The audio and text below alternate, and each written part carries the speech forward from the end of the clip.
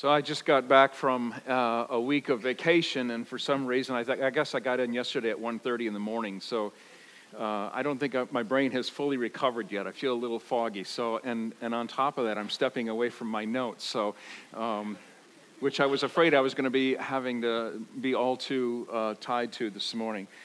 But I think it was the song that we just sung that just prompted me to just trust the Holy Spirit here for a moment, because that's what we're talking about this morning. My church experience growing up, we didn't talk much about the Holy Spirit. There wasn't much mentioned it, Father, Son, and Holy Spirit, but there wasn't a whole lot of conversation around, or even expectation or anticipation around who the Holy Spirit is and what his role was. So we've been the last 2 weeks and today focusing on what's very basic to our faith, our understanding of God. And maybe a place to begin this morning might be like, does it matter what we believe? Does it matter what we believe about God, this person that we refer to as Father, Son, and Holy Spirit? Is it a relevant concern, an important issue in a postmodern, scientific, technologically advanced age? Does it matter? Yes, it does, of course. I wouldn't be here this morning if it didn't matter. I would argue that it is extremely relevant. It's extremely important. If God made us in his image, and if God made us to be in relationship with him and with each other, then our understanding of God, our knowledge of God is extremely important. And I don't mean just this knowledge. I mean also the knowledge that we gain experientially by knowing God. Okay? For example, if God is just and holy, and he's made all people in his image, this is what I'm trying to get at, is our knowledge of God is going to shape who we are and who we're becoming. Yes? We live out of what we believe. Whether you realize it or not, we live out of what we believe. And so it's vitally important to know and believe rightly, I suppose, saying it that way. So if God is just and holy, and he's made all people in his image, then if that must shape how we treat and care for other people, fellow human beings. It may even mean an end to violence and war and bloodshed and bigotry and hatred and racism. If God is the creator of heaven and earth, then it must mean that we are people who are charged to care for this planet and to care for God's creatures. If God is the source of all love and wisdom, then it must mean that must shape who we are and who we are becoming. That somehow, increasingly, we are reflecting God's character to the world, that we are light to the world, hope to the world, of a better way, a different way, a way of hope, a way of love.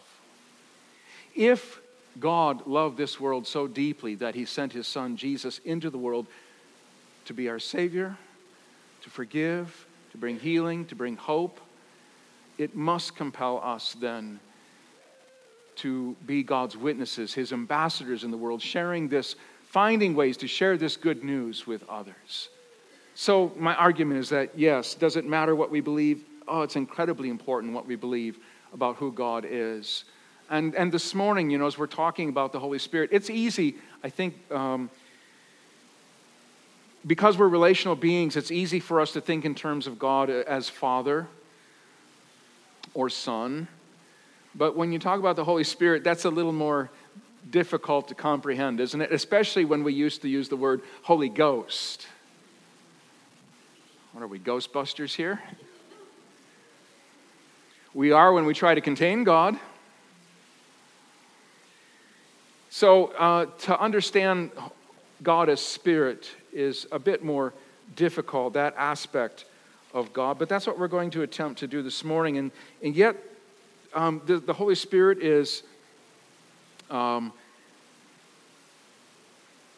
fully God, and yet he's probably, you could say, he's the anonymous person of the Trinity, the one that we seem to know the least about, shrouded in ignorance and mystery. Even in the Apostles' Creed, The Holy Spirit only gets a brief mention at the beginning of the third article. We believe in the Holy Spirit. And it's lumped together with all the other things that we believe in. The Holy Christian Church, the communion of saints, the forgiveness of sins, the resurrection of the body, and the life everlasting. Could we not have found something more to say about the Holy Spirit than that we simply believe in him? When I was in college, it seemed that many churches and denominations were dealing in some way with the charismatic movement, which was a movement that was focused very much on the Holy Spirit and his work. It affected Catholics, the Covenanters, and everybody in between. It divided Christians and split churches. One of the great debates was the whole matter of speaking in tongues. And some argued that if you were truly a Christian, truly saved, truly Spirit-filled, then you would have the ability to speak in tongues.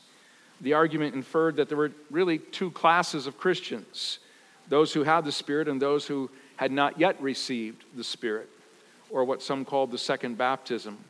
All of it was very divisive, but it was nothing new.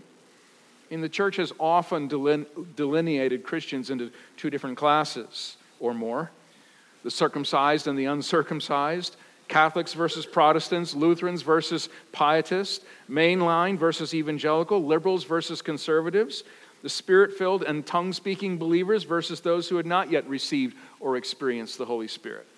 How grieved the Holy Spirit must be over all of this divisiveness, because one of his roles is to unite us, to bring us together.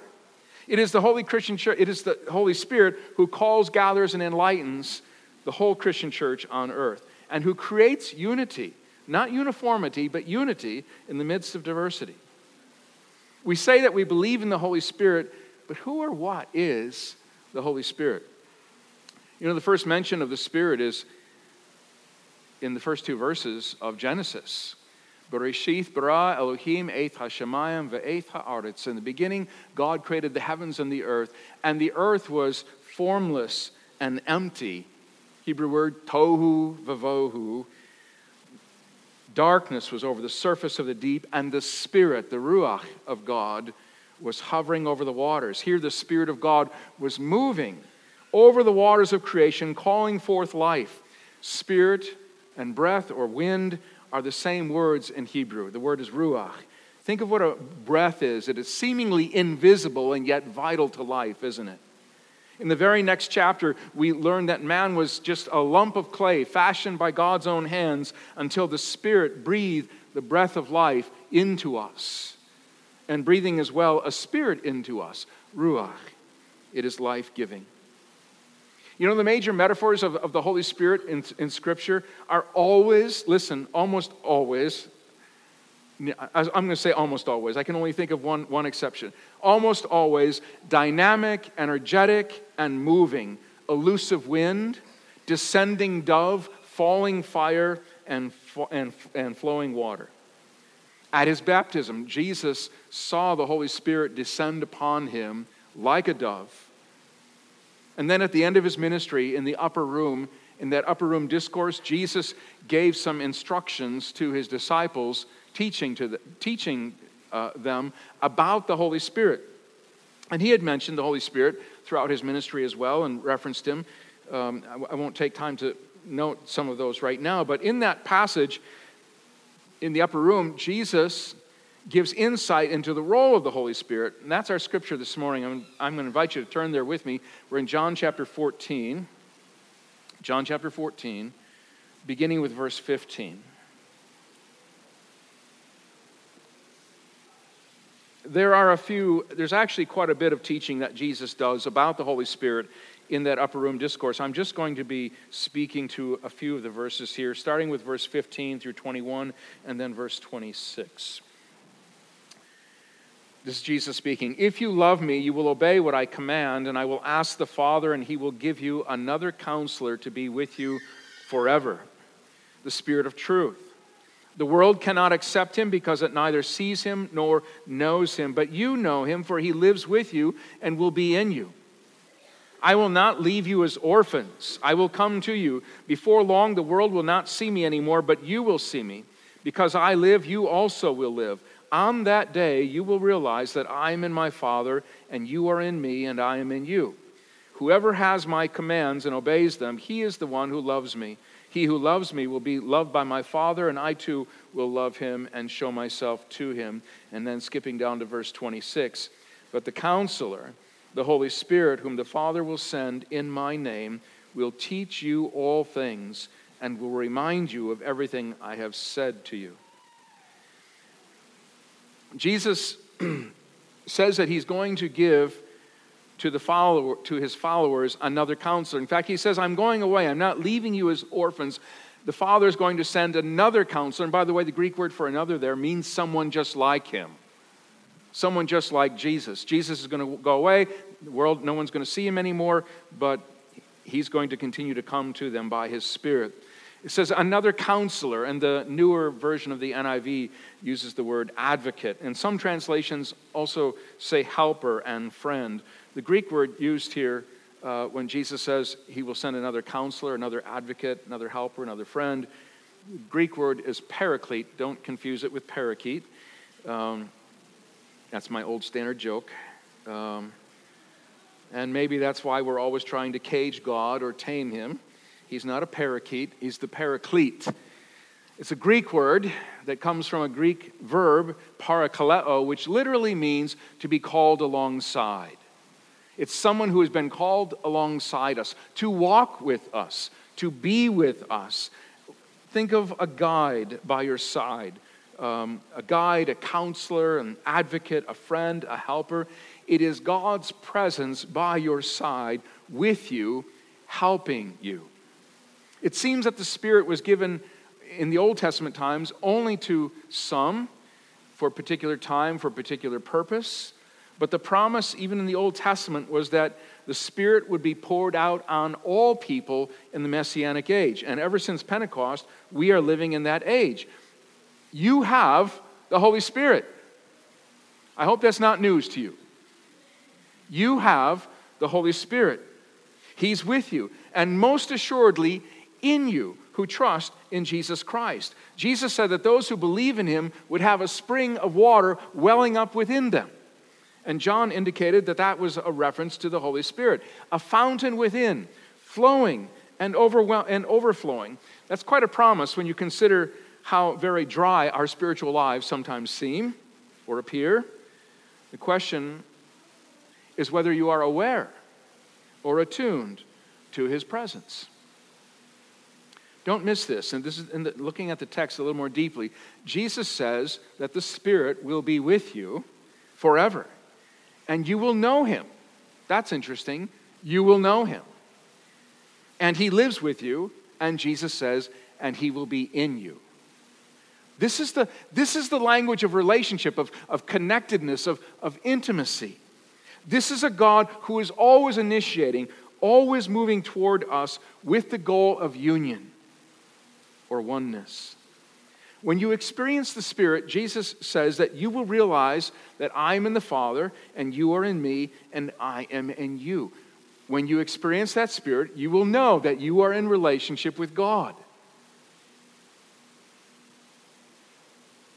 There's this union with the divine mystery, with the divine community that happens with and through the Spirit. It is the Spirit who awakens us to relationship with God through Christ. In fact, the Spirit's job is partly to point us to Christ.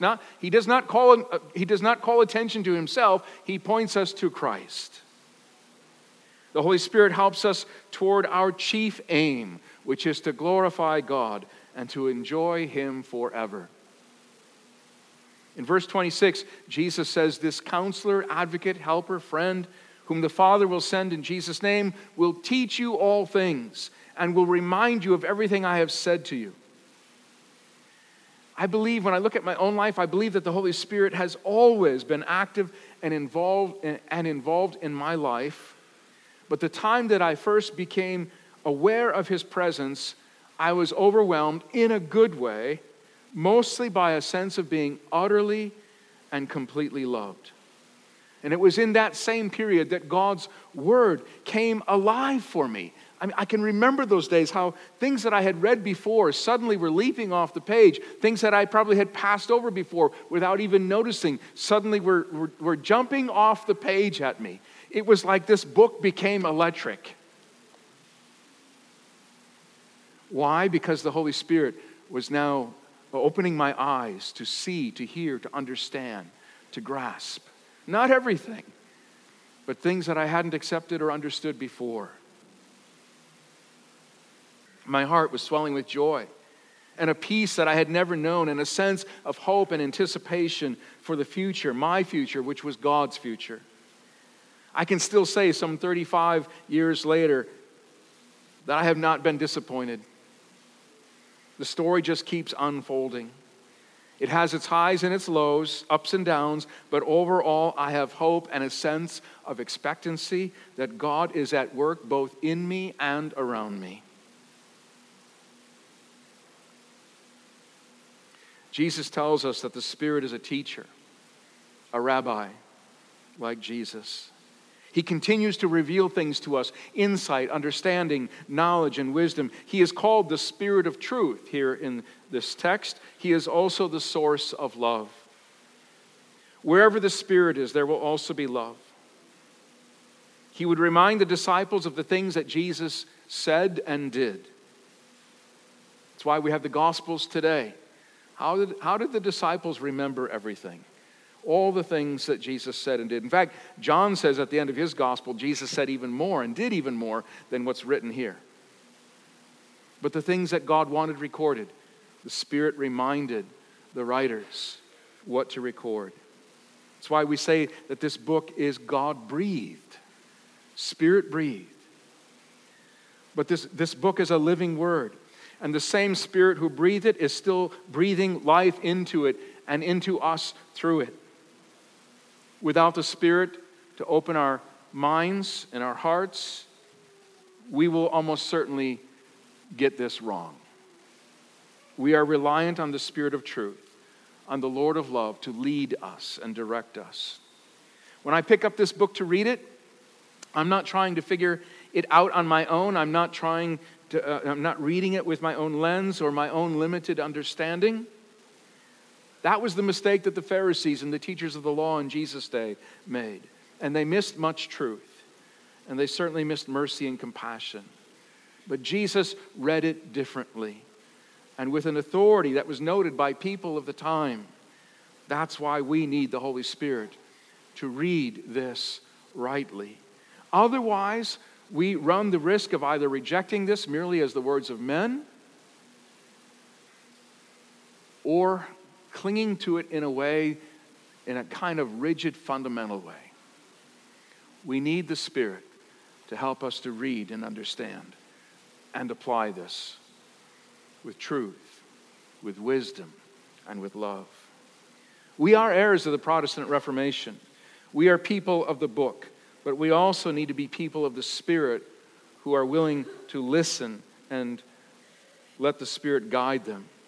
And I'm not talking only about us as individuals, but collectively or corporately as well, the church. We must learn to be attuned to the Holy Spirit, something which I'm afraid the church has paid lip service to, but doesn't really know how to do very well. It requires stillness, contemplation, listening, and above all, trusting. It's like learning to trust the presence and power of some divine force field that encircles and enfolds and equips us. I'm afraid not many of us know how to trust, listen, or hear His voice, and I'm going to include myself in that because I wasn't trained or equipped that way. I'm still learning to trust. Even when I asked you a few moments ago to be in prayer for the leadership and the staff of the church this coming weekend, that's not just a churchy thing I'm asking you to do or a religious thing I'm asking you to do. I'm trusting that somehow God is going to use you and your prayers and God's Spirit guiding you, even in the ways that you pray, to guide us as we pray and plan for the future. I'm trusting that God is going to be at work in all of that. It may seem very apparent, or it may not. But I'm trusting that God is going to be at work. And I know that we are dependent on God's Spirit.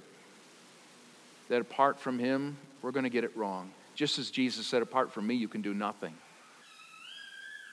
And so I'm pleading with you as people who call this your church home. You want your leaders and the staff of this church to be anointed by God's Spirit. You want that.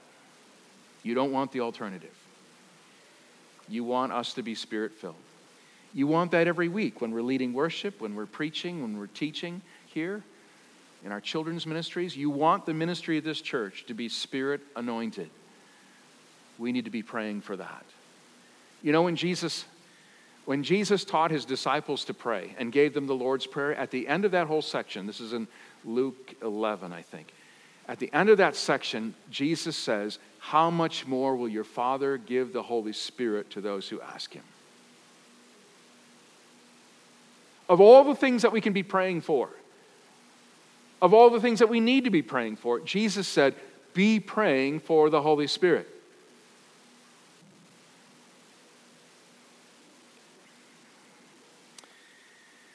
So, as I said, in my growing up, there was no real understanding or expectation that the Spirit was going to do anything. In fact, I mentioned that pretty much every metaphor of the Holy Spirit is dynamic and energetic and moving, with one exception. It's the one that we focused on when I was growing up, that the Holy Spirit is given to you as a deposit guaranteeing your inheritance. It comes out of one of the epistles. Sort of like this static thing. Oh, stamped. No expectation that he's going to do anything, but he's there to bring you to faith, to keep you in faith. But nothing about this energetic, moving, this dynamic, this movement, if you will. This elusive wind, descending dove, falling fire, flowing water. Think about the implications of this dynamic, energetic, moving force within. If our bodies are the temple of the Holy Spirit, the temple of God, you're talking about incarnation. God, the Holy Spirit, dwelling in me, dwelling in you, as a witness to the world, as light to the nations, as an agent of hope and healing to our community, as people made in the divine image and indwelt by the divine. We are all unique and unrepeatable incarnations of God. As I said at the outset, if you know this, if you believe this, how can life remain the same? If we are attuned and responsive to what God's Spirit is doing in us and around us, it will mean becoming more Christ-like in character, with all the fruit of the Spirit: love, joy, peace, patience, kindness, gentleness, faithfulness, and self-control. It will mean spiritual gifts that strengthen and build up the church, and creative energy and passion for the priorities of Christ in the world. Spirit-led people never stop growing and changing and recognizing new moments of opportunity. The Spirit is always dynamic, energetic, and moving. So how strange that so much of religion has become about worship of the status quo. Stability is the enemy of vitality. We must resist our dependence or desire for comfortable religion. God is the great comforter, but he's not about making people comfortable.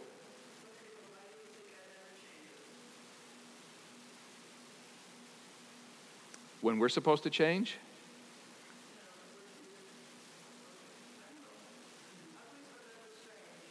Why do we say that God never changes? Thanks, Marie.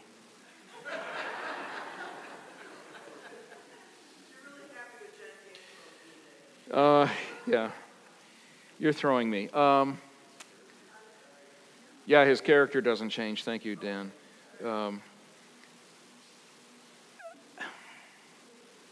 I guess I don't want to debate whether God changes or not, but we are always in process of changing. God's desire for us. That's the Holy Spirit's role. Sanctification. Thanks, Marie. How much time is it? How much time do we have? So,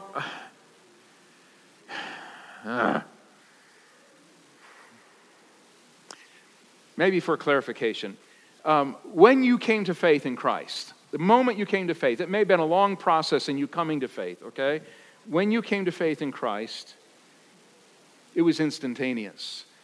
It may have been a long process. There may have been years of searching and seeking and grandmothers praying for you and parents trying to share faith with you. But the moment that you trusted Christ as your Savior, you were saved, you are justified, you are redeemed. Everything that Christ did on the cross is now yours. Does that make sense? Complete.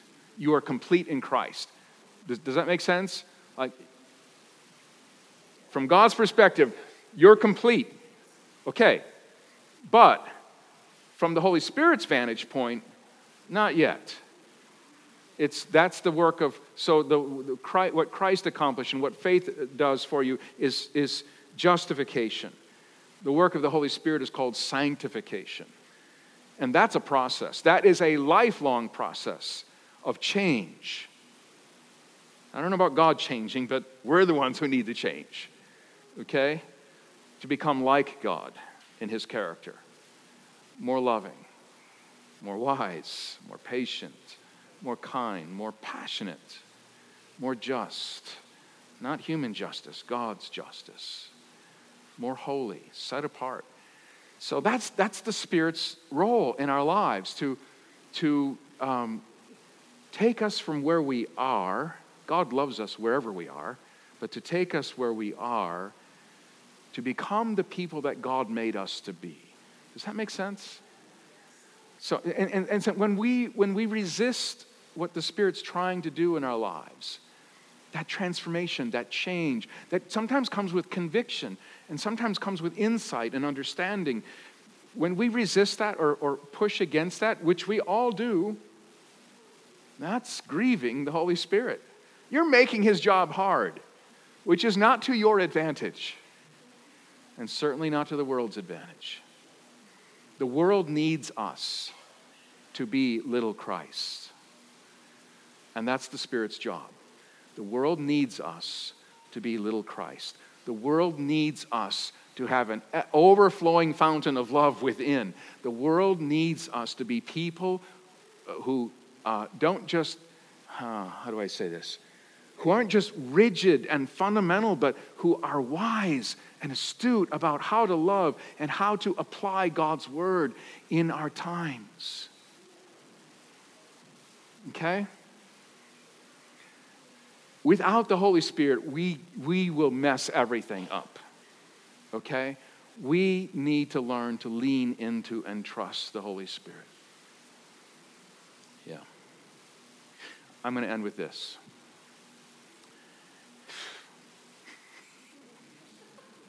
I'm going to talk to you afterwards, Marie. No. You know what? This summer, I think we're going to do those questions again for the sermon topic. So, does God change? There it is. Maybe I'll address that one. No, it's a good question. It's a good question. So here's the deal. I'm going to say this. You've heard me say this umpteen times, so I'm afraid this falls on deaf ears. Don't let it fall on deaf ears today. We are in a time of change and upheaval in the world, in culture, in society, and in the church.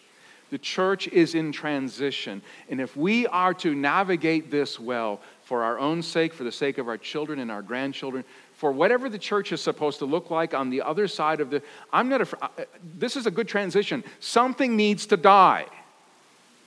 Something in the church needs to die. This is the way the kingdom of God works. Death and resurrection.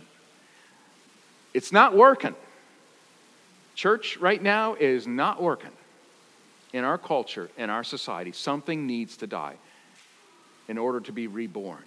And whatever that rebirth, whatever that transition, whatever the church is going to look like on the other side of this, it's probably going to be after my lifetime. It might be after yours. I don't know how long this transition is going to take.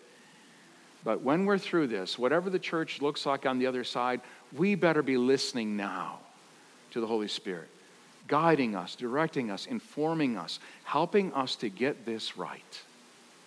And we won't get it all right, and God will still be at work in that too, because He always has been. The church hasn't gotten it right for 2,000 years, but here we are.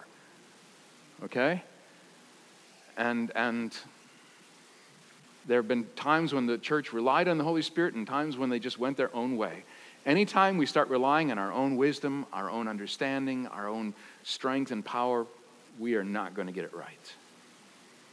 So, let's be intentional about moving forward, and much more intentional about listening to, leaning in, and trusting the Holy Spirit and learning how to hear his voice.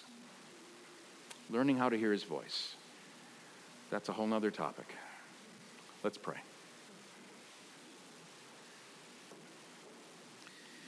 God, we come before you today and thank you that you have not left us alone. You sent a Savior into the world to save us and to show us a better way.